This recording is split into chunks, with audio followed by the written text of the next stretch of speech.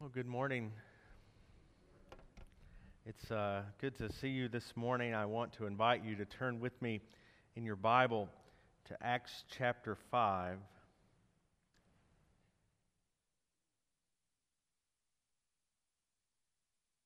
If you're turning there, mention a couple of things for you real quick. One, you'll notice in your bulletin, in 2 weeks from today, we will be having our annual Christmas meal, and so give you a couple of things for that, because 2 weeks out, you got to start planning your food and desserts and such. This is a pure potluck. What you bring is what we have outside of drinks. So we'll get some drinks, but outside of that, if it comes from your house to the table, it's what's available. And so if you don't bring it, we don't eat it. So be thinking about that. So that means you've got it all, everything is open. Any opportunity of appetizer, entree, dessert, it's all there available for you to bring. And so be thinking about that. We'll be eating not long after the service, so it'll kind of be a little earlier lunch, normally around 11 or 11:15 is when we eat that. That will also be the day of our fourth quarter business meeting. And because of how just upside down this year has been, the recommendation that we're going to bring to you, and it may come because of our bylaws, and Jimmy Hips and I are kind of already working on this. We may have to have you vote a couple different times on different things. We want to make sure we cover that appropriately. But what we're going to do is just kind of ask that we maintain the status quo for the next 6 months. And so what we would do by that is just leave everything in place. All of our teams, many of which have not met this year, our deacons and our budget, leave all of that in place just for the next 6 months until we feel like we're back in a more normal routine where we can ask, say, a nominating committee to meet and do their role, our deacons to meet and carry out some of their tasks. And so that's what we're going to be asking. If you're on one of those committees, teams, deacons, and you absolutely have got to be done on December 31st, then please let me know, and I'll remove you from the list. But if you can, we just ask that you keep serving for the next 6 months to get us through. And we feel like hopefully by spring, we'll have the opportunity to kind of put everything in place. And our budget is such that it can be amended if it needs to be amended before then. And so that's what we're going to bring you. So normally we would have multiple reports during that business meeting. And what we will probably have is just kind of one. We will have that one recommendation. Again, it may take a couple votes to make that happen, but that'll be the one recommendation that you get in that meeting. And then we'll give some things about 2021. As you might imagine, any of our planning for 2021 will be cautionary, realizing that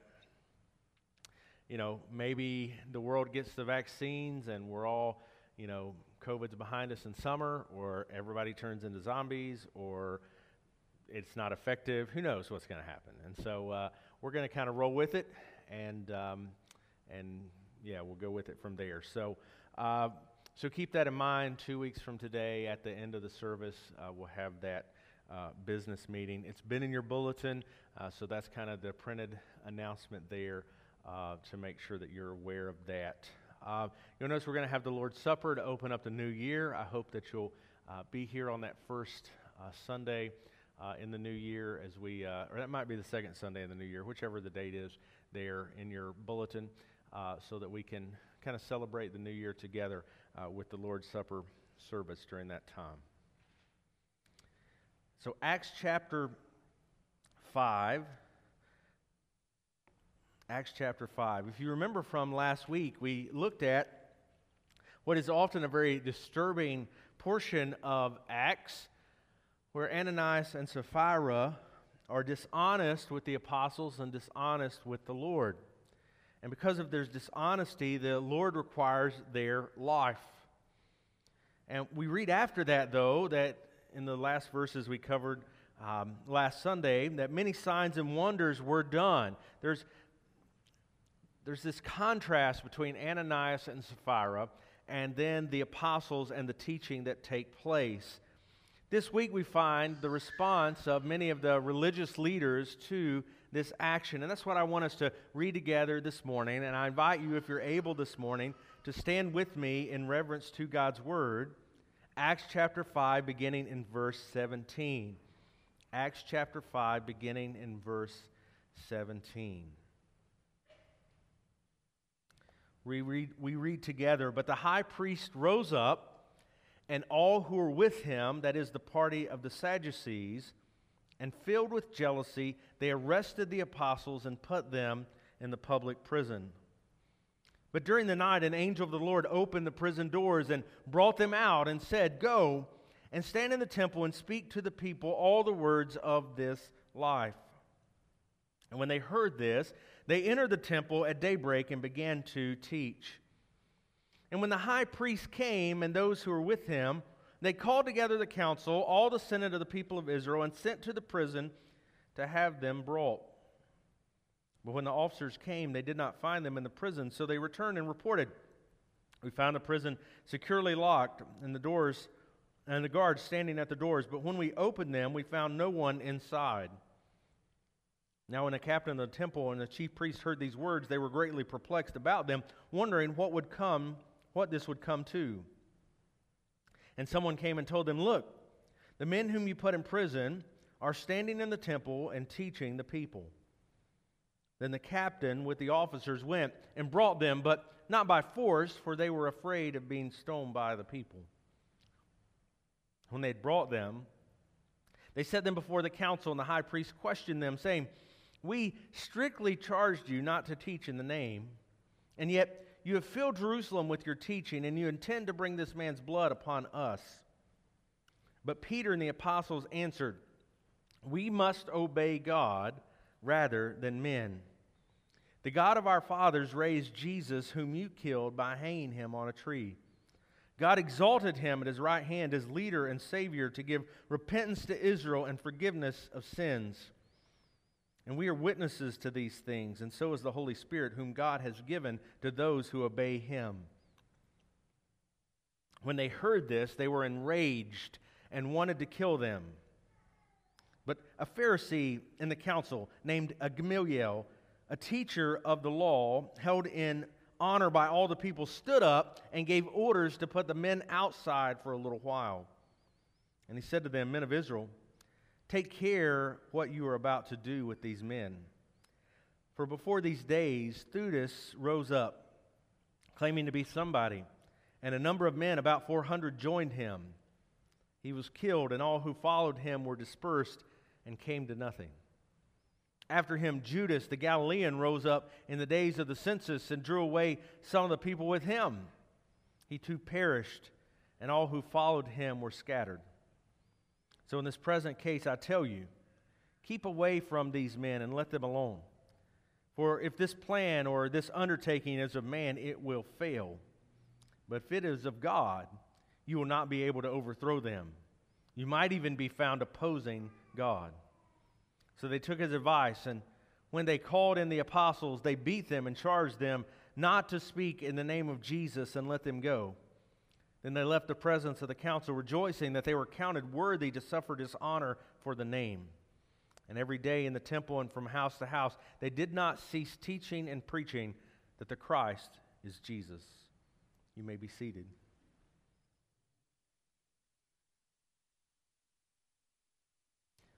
What is so upsetting to the high priest, to the Sadducees that are with him, to this entire council of the Senate of Israel? What is so upsetting to them that they have to have the apostles arrested, thrown into jail, even after they are exhorted not to mess with them by one of their own?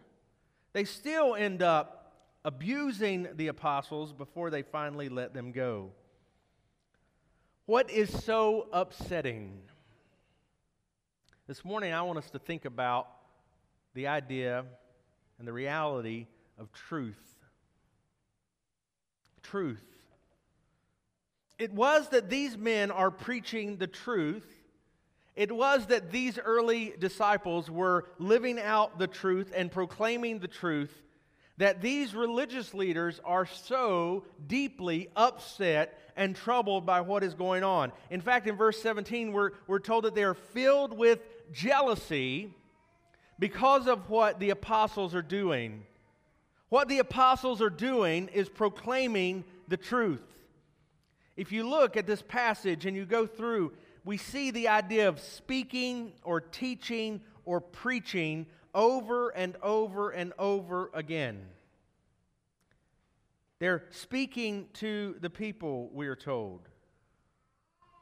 They're told by the angel to go and to speak to the people and teach the people. They're accused by the religious leaders, the high priest in particular, that they were told not to teach in the name of Jesus, and yet they are teaching in the name of Jesus. Over and over again. They're told at the end of this passage, do not speak in the name of Jesus, and yet they do not, we're told in the last verse, they do not cease teaching and preaching that Christ is Jesus. What are they so upset about? They're so upset about the truth. Because the truth does not fit their narrative. The truth does not fit what they want to hear.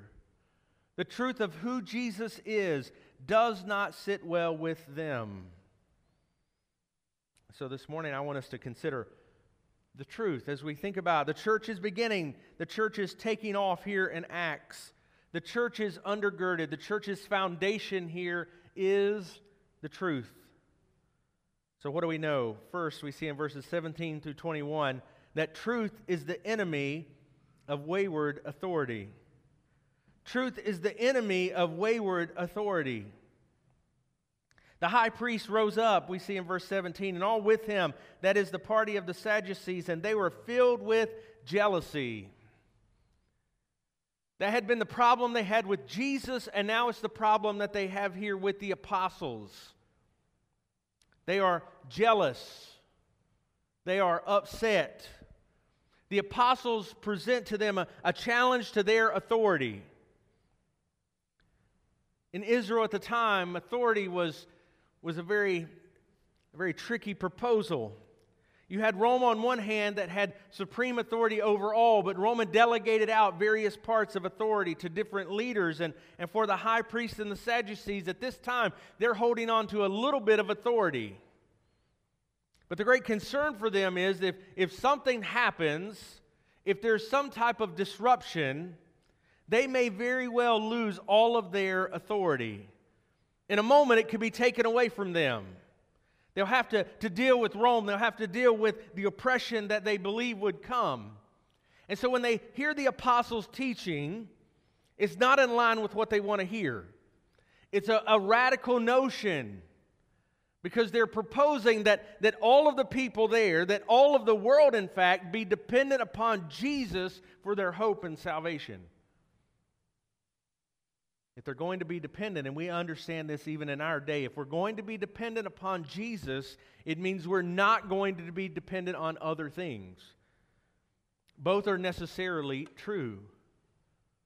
And when you have here a totalitarian government that believes and preaches and teaches that you must be dependent upon them, to say then that we need to be dependent upon Christ, that He is in charge, that He is above all, that He is the King of kings and Lord of lords. It means then that we're also not going to be dependent upon somebody else. And this truth is the enemy of wayward authority. God had entrusted this priestly line with His word. They were to stand before the people and proclaim it. They were to go before God on behalf of the people. And they had failed in their ministry. They had failed in their mission. And now God had raised up His Son as high priest. And this was a direct challenge to their authority. So what does God do as they are thrown in prison? Verse 18, they're arrested, they're put in the public prison, but the Lord sends His angel, the prison doors are opened, and they are brought out. And what are they told to do? Go back and preach the truth.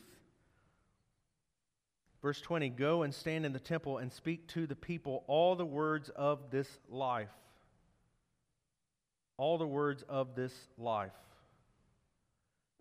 They were to go and to proclaim this message to the people. And it would be a message that would cause them great discomfort at the hands of this wayward authority. But truth is always the enemy of wayward authority. Friends, we need to understand that this is true across the spectrum. As the church continued to grow and they continued to proclaim truth, they continued to find themselves at odds with the governing authorities.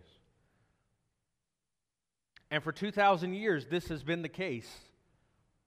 When Christ, as our King, is proclaimed, when we proclaim that we have no other king but Christ, it causes problems with people who want to be in charge. Because they believe that they are the best way. Those who are in charge, those who find themselves in charge, always believe that their way is best, even if it contradicts the truth. You and I need to understand in the time in which we live, if we are going to proclaim truth, it is always going to be an enemy to wayward authorities. We look at our own time.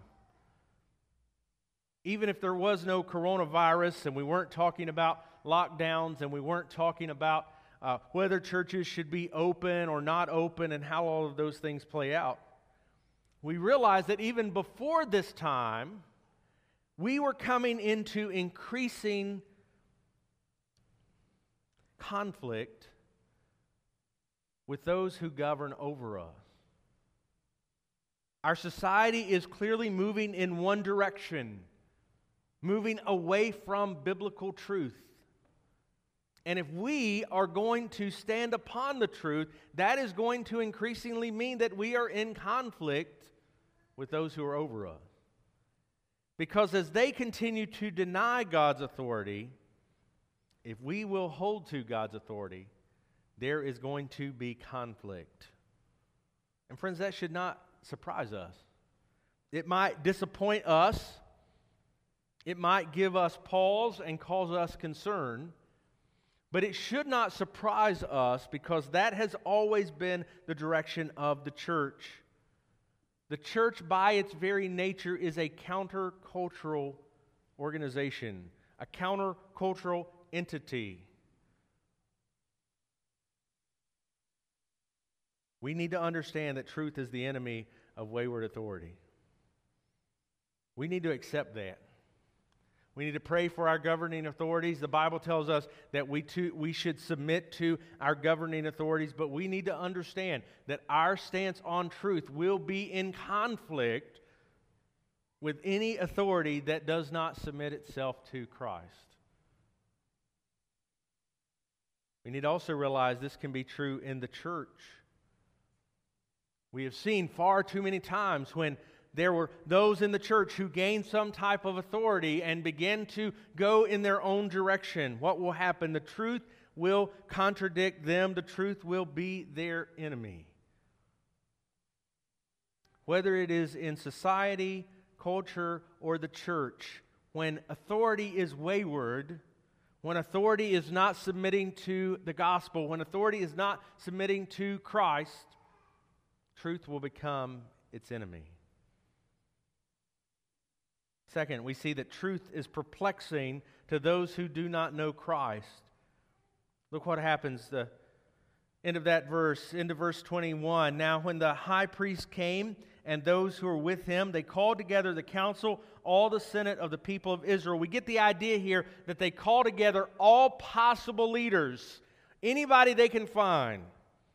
The problem is so big, they want to pull together anyone they can. In fact, when we are introduced to the teacher, the rabbi named Gamaliel, in verse 34, he is a Pharisee. The Pharisees and the Sadducees didn't even like each other. They did not get along. And yet to them the threat is so grave, they call together everyone. They sent the officials to the prison so that the apostles would be brought to them. Verse 22, when the officers came, they did not find them in the prison. That's a problem. We put them in the prison, now they're not there. They say, we found the prison, verse 23, securely locked, the guards standing at the doors, but when we opened them, we found no one. Now when the captain of the temple and the chief priests heard these words, what were they? They were greatly perplexed about them. How could this be? They're confused. How could these men not be where we put them? Look, the men whom you put in prison are standing in the temple and teaching the people. The captain with the officers went and brought them, but not by force, for they were afraid of being stoned by the people. They're confused. How is it? How is it that they could be loose? We put them in prison.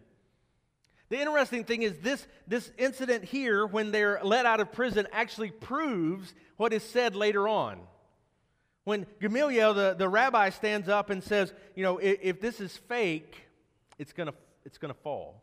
If this is fake, it's going to fail. If this is fake, they're not going to succeed.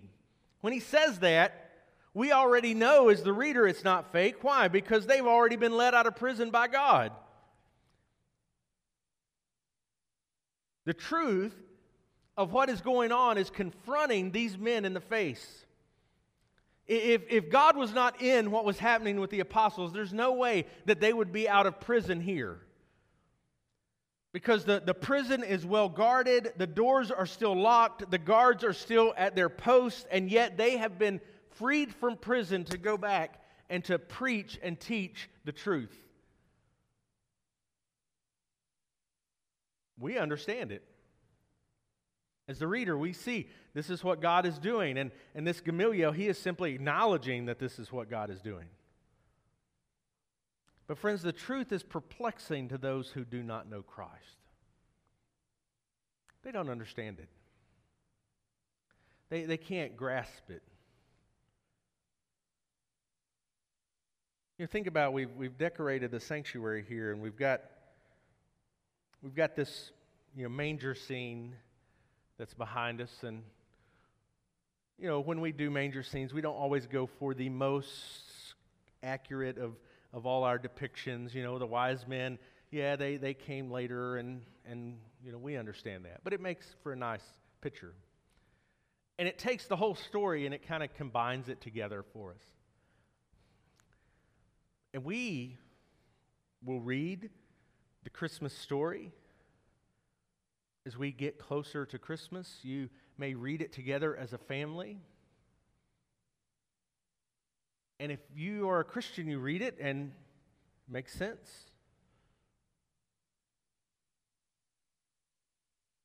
Not a lot of questions.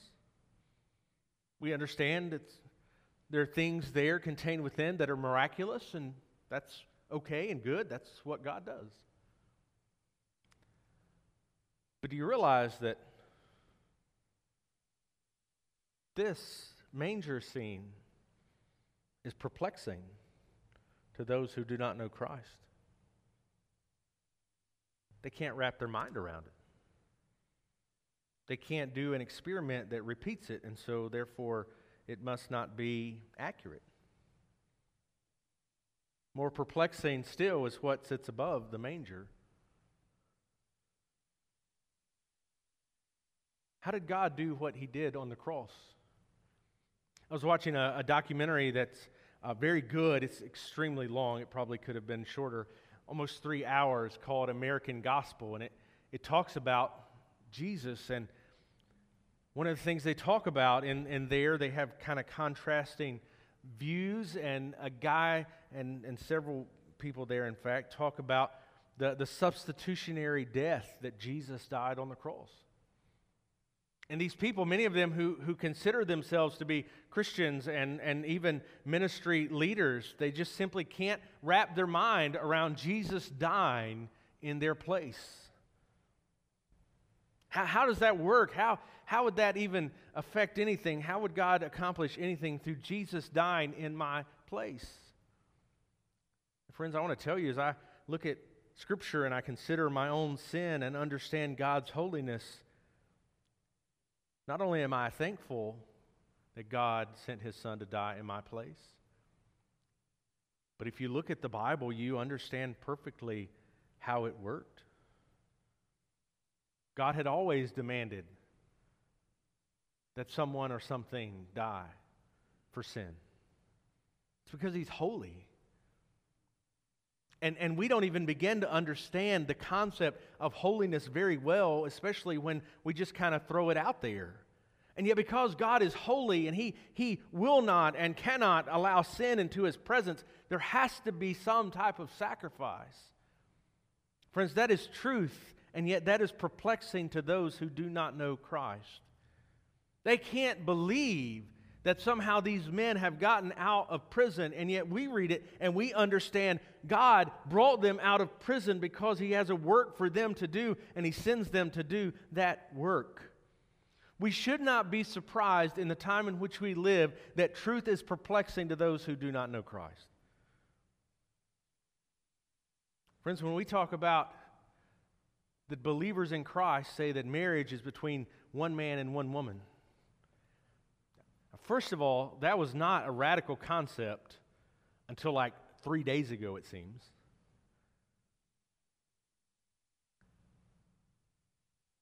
But it's what God has said in His Word. And yet, to the world, that has become perplexing. The Bible begins with this concept that God made them male and female, and somehow that has become perplexing. We say that Christ is our King, and we have none other, and that has become perplexing. Friends, this should not surprise us, because truth is perplexing to those who do not know Christ. When Jesus says, I am the way, the truth, and the life, we understand that that is what God has said, that Christ is the only way to Him. It's through His Son. It's not through our works. It's not through some religion. It is through Christ. But friends, that is perplexing to people who do not know Christ. That is the nature of truth. When you do not know the truth, then when you are confronted with truth, you will be greatly confused. And that's exactly what these religious leaders are. So they bring in the apostles. They're confused about what's going on. They bring them in, and the high priest says to them, verse 28, we strictly charged you not to teach in this name, yet you have filled Jerusalem with your teaching. By the way, church, wouldn't that be good to be said of the church today? That we filled Eichard with his teaching, that we filled Hickory with his teaching, that we filled Morganton with his teaching, that North Carolina was full of his teaching. We strictly charged you, but you have filled Jerusalem with his teaching, and you intend to bring this man's blood upon us. He's talking about Jesus. You're trying to make us responsible for killing Jesus. But Peter said this. Peter and the apostles answered, we must obey God rather than men.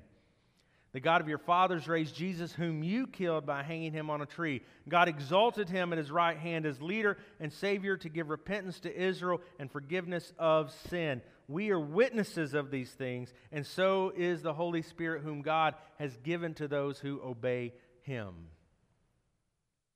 The third thing we see here is that truth takes priority over comfort. These guys had some guts. Remember, they have already been arrested before. They have already been told before, do not preach about Jesus. Do not teach about Jesus. Now they've been arrested. They spent part of the night in jail, and they still hadn't got the hint. They still haven't got a clue. They're still standing up and proclaiming the truth. Why? Because the truth takes priority over comfort. So they speak the truth. They share the good news here that God has exalted Jesus to His right hand, that God has offered repentance to Israel, that the Holy Spirit comes to those who obey Christ. They choose truth over comfort. It would have been easier because they didn't know what was going to happen, right? They end up getting beat. It would have been a lot easier to say, oh, yeah, sorry, we forgot. We forgot you said that. Won't do it again. Sorry for wasting your time. Sorry for making you uncomfortable. Sorry for hurting your feelings. Sorry for stepping on your toes. We're really sorry. We won't do it again. Oh, no, wait. That's what most churches do now in the United States. Not then, sorry. No, they proclaim the truth. They choose the truth over the comfort that comes. Friends, they're not worried about what's going to happen. They're not worried about what the consequences are going to be if they speak the truth again. In fact, they could have said nothing here. We strictly charged you not to teach in the name, and yet you filled Jerusalem with your teaching, and you intend to bring this man's blood upon us. But Peter and the apostles answered, sorry. Or Peter and the apostles refused to answer. No, they say, no. You're not the authority. God is the authority. We're going to proclaim what is true. Truth takes priority over comfort. Friends, this is a hard lesson that the church must learn in 2020. If we are going to side with truth, it is going to make things very uncomfortable. You say, well, that couldn't happen here. It couldn't happen here. Andrew was praying, thanking God for the freedom that we have to gather this morning. And what a great freedom it is. But it's a freedom that can go away very quickly. You say it couldn't happen here. Yet, it's not just in third world countries where it happens. It's not just in Muslim-dominated countries where it happens. Friends, it's in places like Canada. It's in places like the United Kingdom, where pastors and churches are being persecuted for the truth. Friends, that's not that far away. I don't know if you know this or not, but Canada is just across the border. It's happening in Europe, and they often say that we're about a generation behind when it comes to secularization. And they've been secular for a long time now in Europe. We're having to send missionaries to the places that used to send missionaries out. We're having to send missionaries to places in Germany, Austria, France. Why? Places that used to be the center of the church. Why? Because they forgot Christ. They fell in love with a secular culture and forgot Jesus. And so now missionaries are having to go from here to there. Well, guess what? It's not going to be very long until they begin sending missionaries from Africa and Asia here to the United States, from Central and South America here to the United States, because we've forgotten the truth. Truth always takes priority over comfort. When you look at your life, is that going to be the case? Are you going to simply just give in? Give in to whatever the society says, give in to whatever our culture says, because, it's easier to do that. It protects what you have. It protects work. Truth has to take priority over comfort.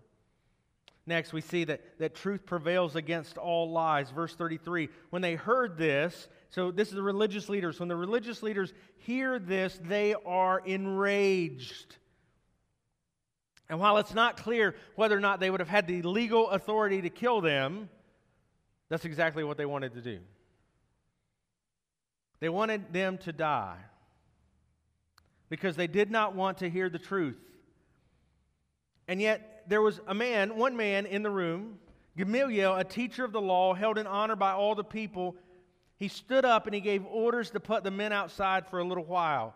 Now, this is an important man in all the history of Israel, an important rabbi, one who had taught a man we would later know as the Apostle Paul, a great religious leader, a man of the law.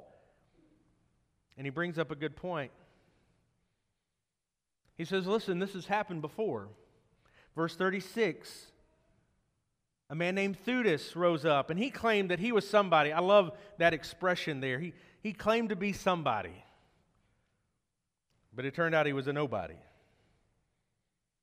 He was killed, and all who followed him were dispersed, and nothing happened. Then another guy named Judas, the Galilean, he had rose up, and he acted like he was somebody. In fact, as we look at this, it's around the same time that Jesus was born. This Judas, the Galilean, he rose up, and he drew some people after him. But he perished. They were scattered, and nothing happened. He says, so if these men are true, or rather, if these men are false, guess what? They'll fail. If these men are false, the undertaking, the plan that they have, it will fail. But, he says in verse 39, if they are from God, if they are the truth, if they are true, if what they're saying is true, you will not be able to overthrow them. In fact, you might even be found opposing God. Friends, here's the reality about the truth. It prevails against all lies. We have two incidents here, and there were more in Israel's history where men rose up claiming to be somebody, and those movements all failed. Their leader was killed, they were dispersed, and nothing came of it. He says, but if these men are real, nothing you can do can stop them. If they're false, they're going to fail anyways, and we don't need to have further bloodshed. We don't need to do anything else. But if they are real, it doesn't matter if we take them all out and kill them. Their truth will prevail. Friends, that's the reality of truth. It prevails against all lies, any and all lies. Any and all lies. How do we see that in our current culture? We've had the rise of the so-called transgender movement, where people say that they're not the gender that they were born with. And this has become an accepted and promoted part of our culture. What is the problem? What is it immediately done? And something we're going to see very dramatically next year, most likely. You begin to see men who are biological men, they have the bone structure of men, the muscle mass of men, claiming that they are women, and then wanting to compete against women. Not in something academic where people are equal, but in something in physical, where men are just simply bigger and stronger. Overall, an average, some of you women in here could kick my rear end. I understand that. But an average spread out says that men are larger than women, faster than women, that sort of thing. And what will it do? It will immediately create something that is unfair toward women in athletics. Because a guy who says that he's a woman, but he's, 6'8", 250 pounds, playing basketball is not going to be fair. What do we know? We know the Bible says that God created them male and female. And He made us both equal.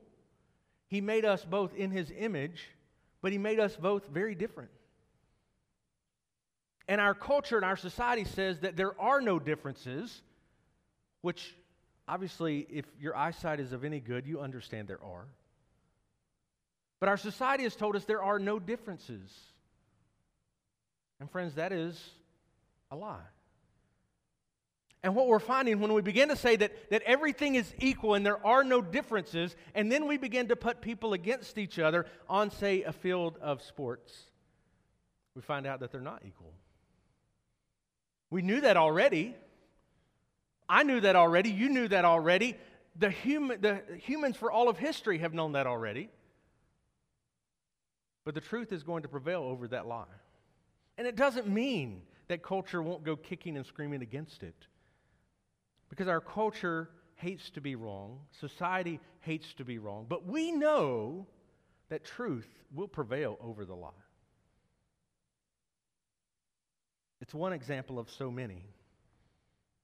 Women for generations have been told if they have an abortion, it'll have no effect on them, and yet the effects are devastating. The emotional and psychological effects are devastating.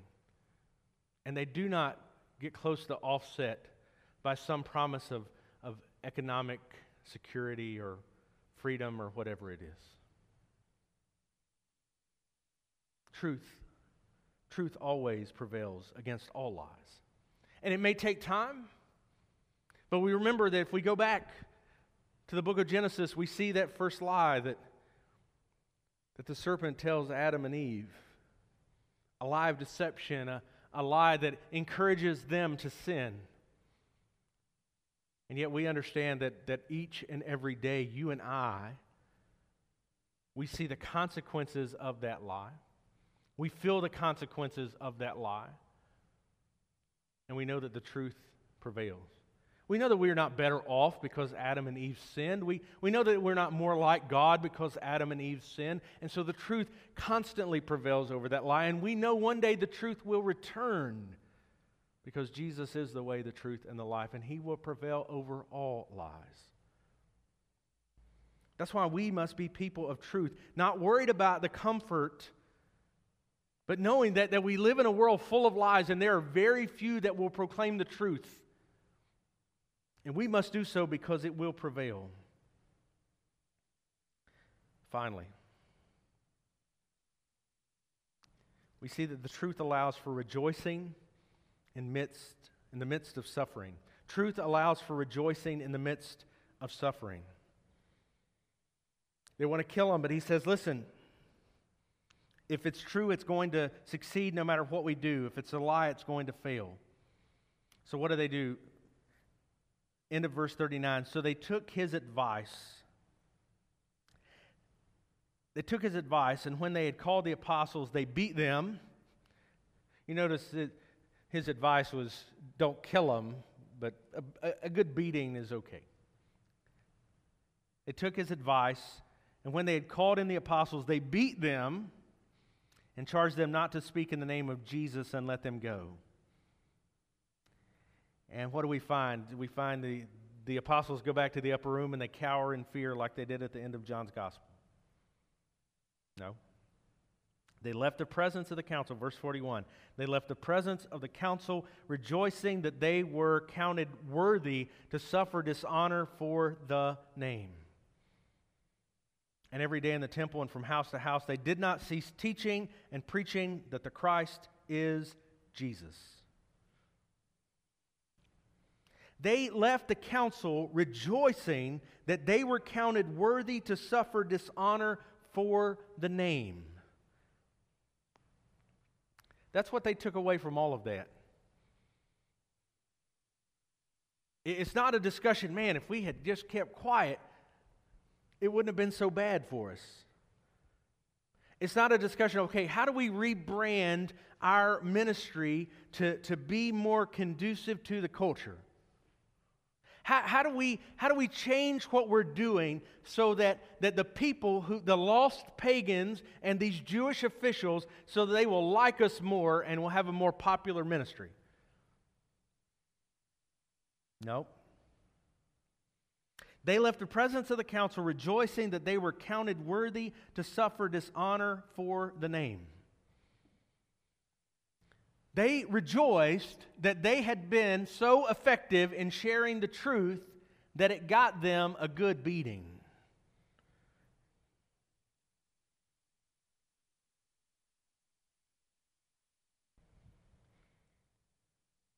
I wonder this morning if any of us live worthy of getting a good beating for Jesus. You say, preacher, I already have enough trouble getting out of bed in the mornings. Taking a good beating probably wouldn't help very much.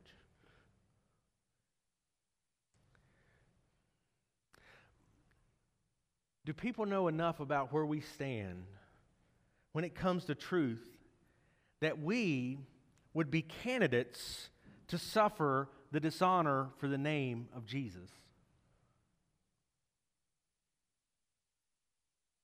Because we are coming closer to living in this situation. And I hope that when it gets there, if any one of you comes to me and says, preacher, I didn't see this one coming, man, I'm going to turn you in myself. Actually, you won't even be worthy to turn in. It's coming. And you'll notice, I've been here 8 years. We didn't start out by talking about this is coming. Things are changing rapidly. There are people that went to their church building this morning and it was shut down. The government told them not to gather. And you say, well, it's just COVID, preacher. It's not just COVID, preacher. We have a message that is against the culture in which we are living. And we might get away with this message in Burke County, North Carolina now. But that's changing. And if you're going to say that Jesus is the way, the truth, and the life, you must be ready to suffer dishonor for the name of Jesus. But what we need to realize is that because we have the truth that has set us free, the truth allows us to rejoice even in the midst of suffering dishonor. Even if difficulty is coming, we can rejoice. We can rejoice in what is ahead of us because we have the truth which has made us free. And here's what these apostles knew. They were walking out of that council, and all of those great men in that council, the great religious leaders of Israel, those who proclaimed or supposedly proclaimed God's word to the people, none of them knew the truth. In fact, they had taken the truth and they had nailed him to a cross. But these apostles, these lowly men, the fishermen and the tax collectors, they had the Spirit of God within them because they had obeyed Jesus. They had had forgiveness of their sin. They had seen the exalted Savior, and the Spirit of God dwelled within them. And so as lowly as they were, the ones leaving with broken noses and bloodied lips and bruised ribs, they were leaving with joy because they had the truth.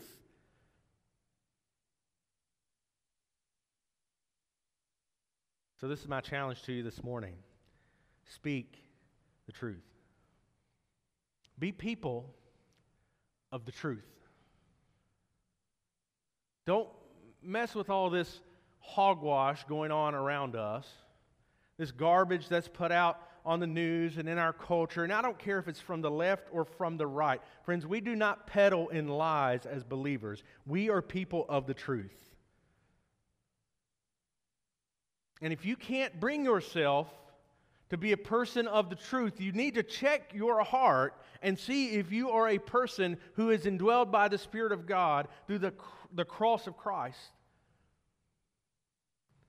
Because friends, when the cross of Christ, when you can look at the manger and you see this beautiful picture of God sending His Son, and then you see the cross and this beautiful picture of God, because of His holiness and goodness, giving His Son, that His death would set us free. Friends, if you can't see that, if you would rather peddle in the lies of the world, you need to check your heart and see if you know Christ.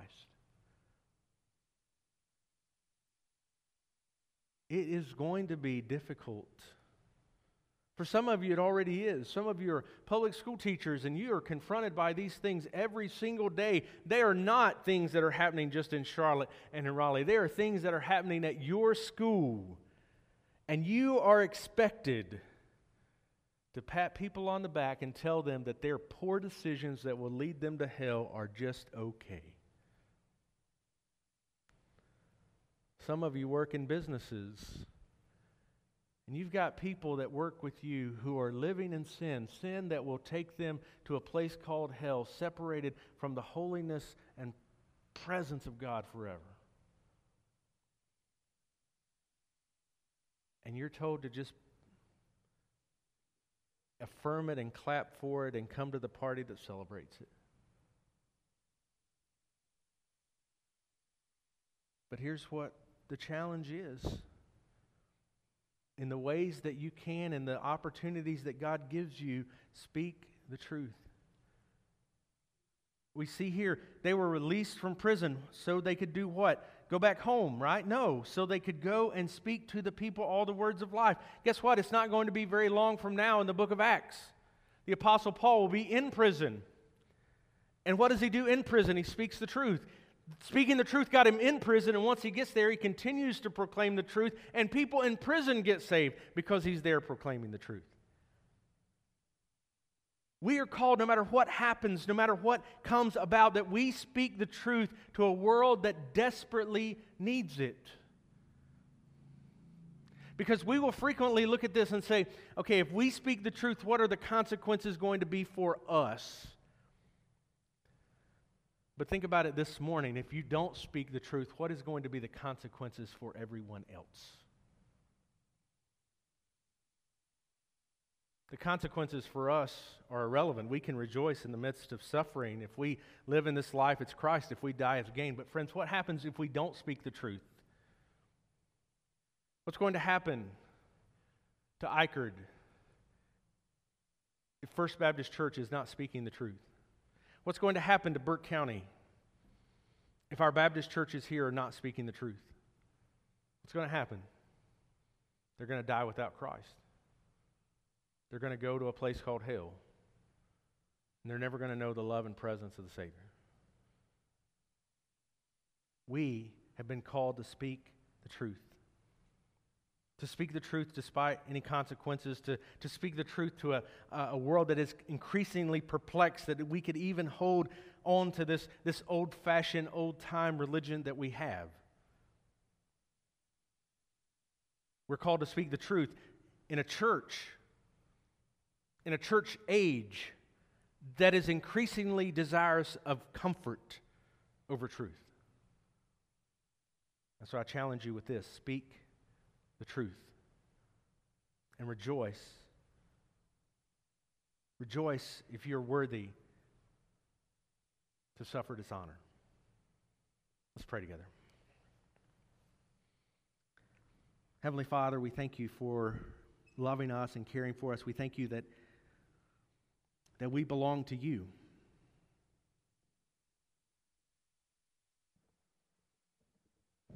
God, we're thankful that we have the truth. God, let us never dismiss it. Let us never take that for granted. Let us never grow comfortable. But God, rather let us be clear.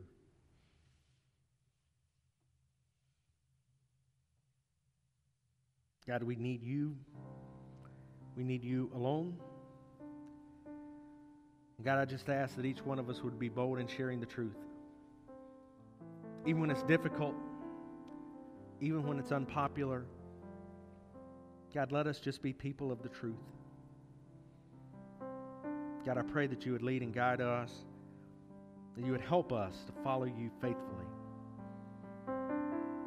God, let us rest in the knowledge that truth dismisses and overcomes all lies. God, I just pray that we would find great grace in knowing that you and you alone are King of Kings and Lord of Lords. And so I pray that you would help us to speak the truth. As we pray this in Christ's name. Amen. I want to invite you to stand as we get ready to sing this final song. And I just want to invite you to come. Maybe you need to come to the front here and pray. Maybe you need to come and pray where you are, wherever it is. But just pray that God would help you even today to be a person that speaks the truth. Friends, that's diminishing quickly. It's diminishing across churches. It's diminishing across denominations. It's just diminishing. People don't care about the truth anymore. They want to placate the culture. They want everybody to like them. They want to be trendy and cool. And friends, none of that matters to God. What matters is that these weary men who he had called to himself out of various professions and from different backgrounds, that they stood together, Peter and the apostles, and they proclaimed what was true. No doubt, if we think about them, all of these religious leaders would have been dressed nice and they would have been gathered in their robes, and here are the men that had spent most of the night in prison. And yet they were the ones who God used to change the world. Friends, would you pray this morning? Would you pray that in His way, in His timing, that He would use you to speak truth to people that need to hear it? Because what we know about the people that sin boldly, that love their sin and rest in it, is that they're inside, they're empty and desperate. And we know the one who can change them. We know the one that can heal their heart. And so would you pray that God would help you to speak truth as we sing this song? Can go back to the beginning. Can control what tomorrow will bring. But I know here in the middle is the place where you promised to be. Not enough unless you come. Will you meet me here again?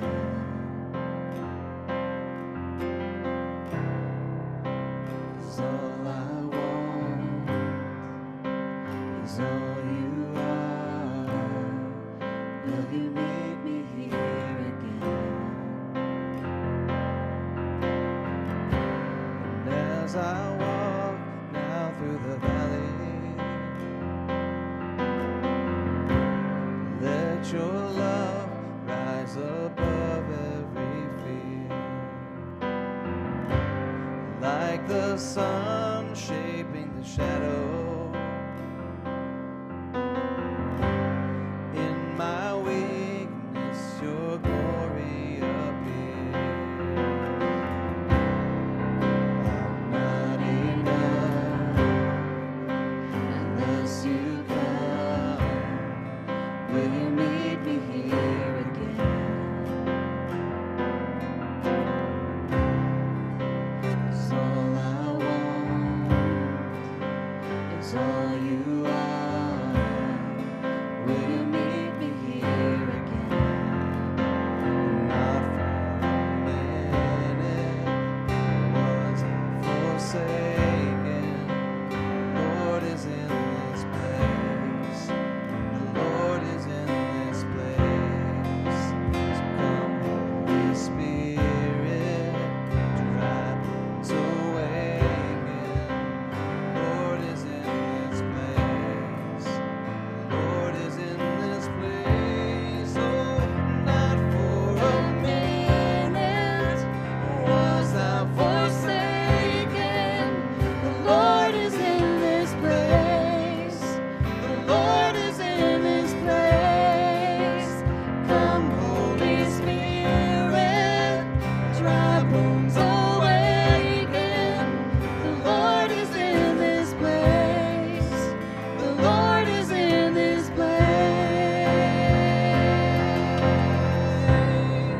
I'm not enough unless you come. Will you meet me here again?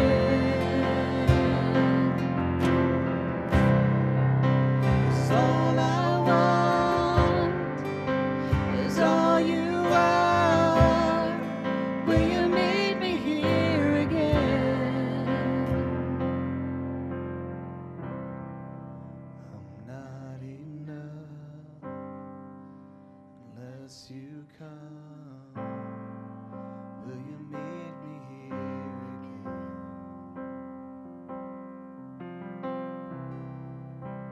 'Cause all I want is all you are.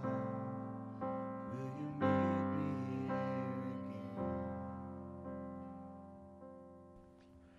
Well, I want to thank you for coming to worship with us this morning, and just to pray that as you go, the Lord would bless you and keep you, that He would give you boldness, like we've read that the early church prayed for, and that we be people of the truth. You know, if you notice the apostles, they're not ugly about it, they're not demeaning to anyone about it, but they're clear. They're clear about what they believe, and they're clear about what is true. And God has called us to do the same. I want to pray for us, and we're going to be dismissed. I hope you all have a blessed week, and we look forward to worshiping with you next Sunday. Let's pray together. Heavenly Father, we thank you for your grace, your truth, your love toward us. We pray that as we go, we would be obedient to your word, obedient to your truth. We would be bold. God, we would have compassion toward those who are far from you.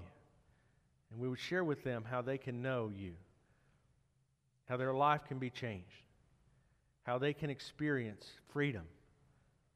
We know it only comes through you. And God, we just pray. We pray that we would be clear as we share the gospel with a world lost and dying. God, thank you for allowing us to gather and worship. God, I pray we'd never take that for granted, and we would worship you in spirit and in truth. God, lead and guide us as we go, and we pray this in Christ's name. Amen.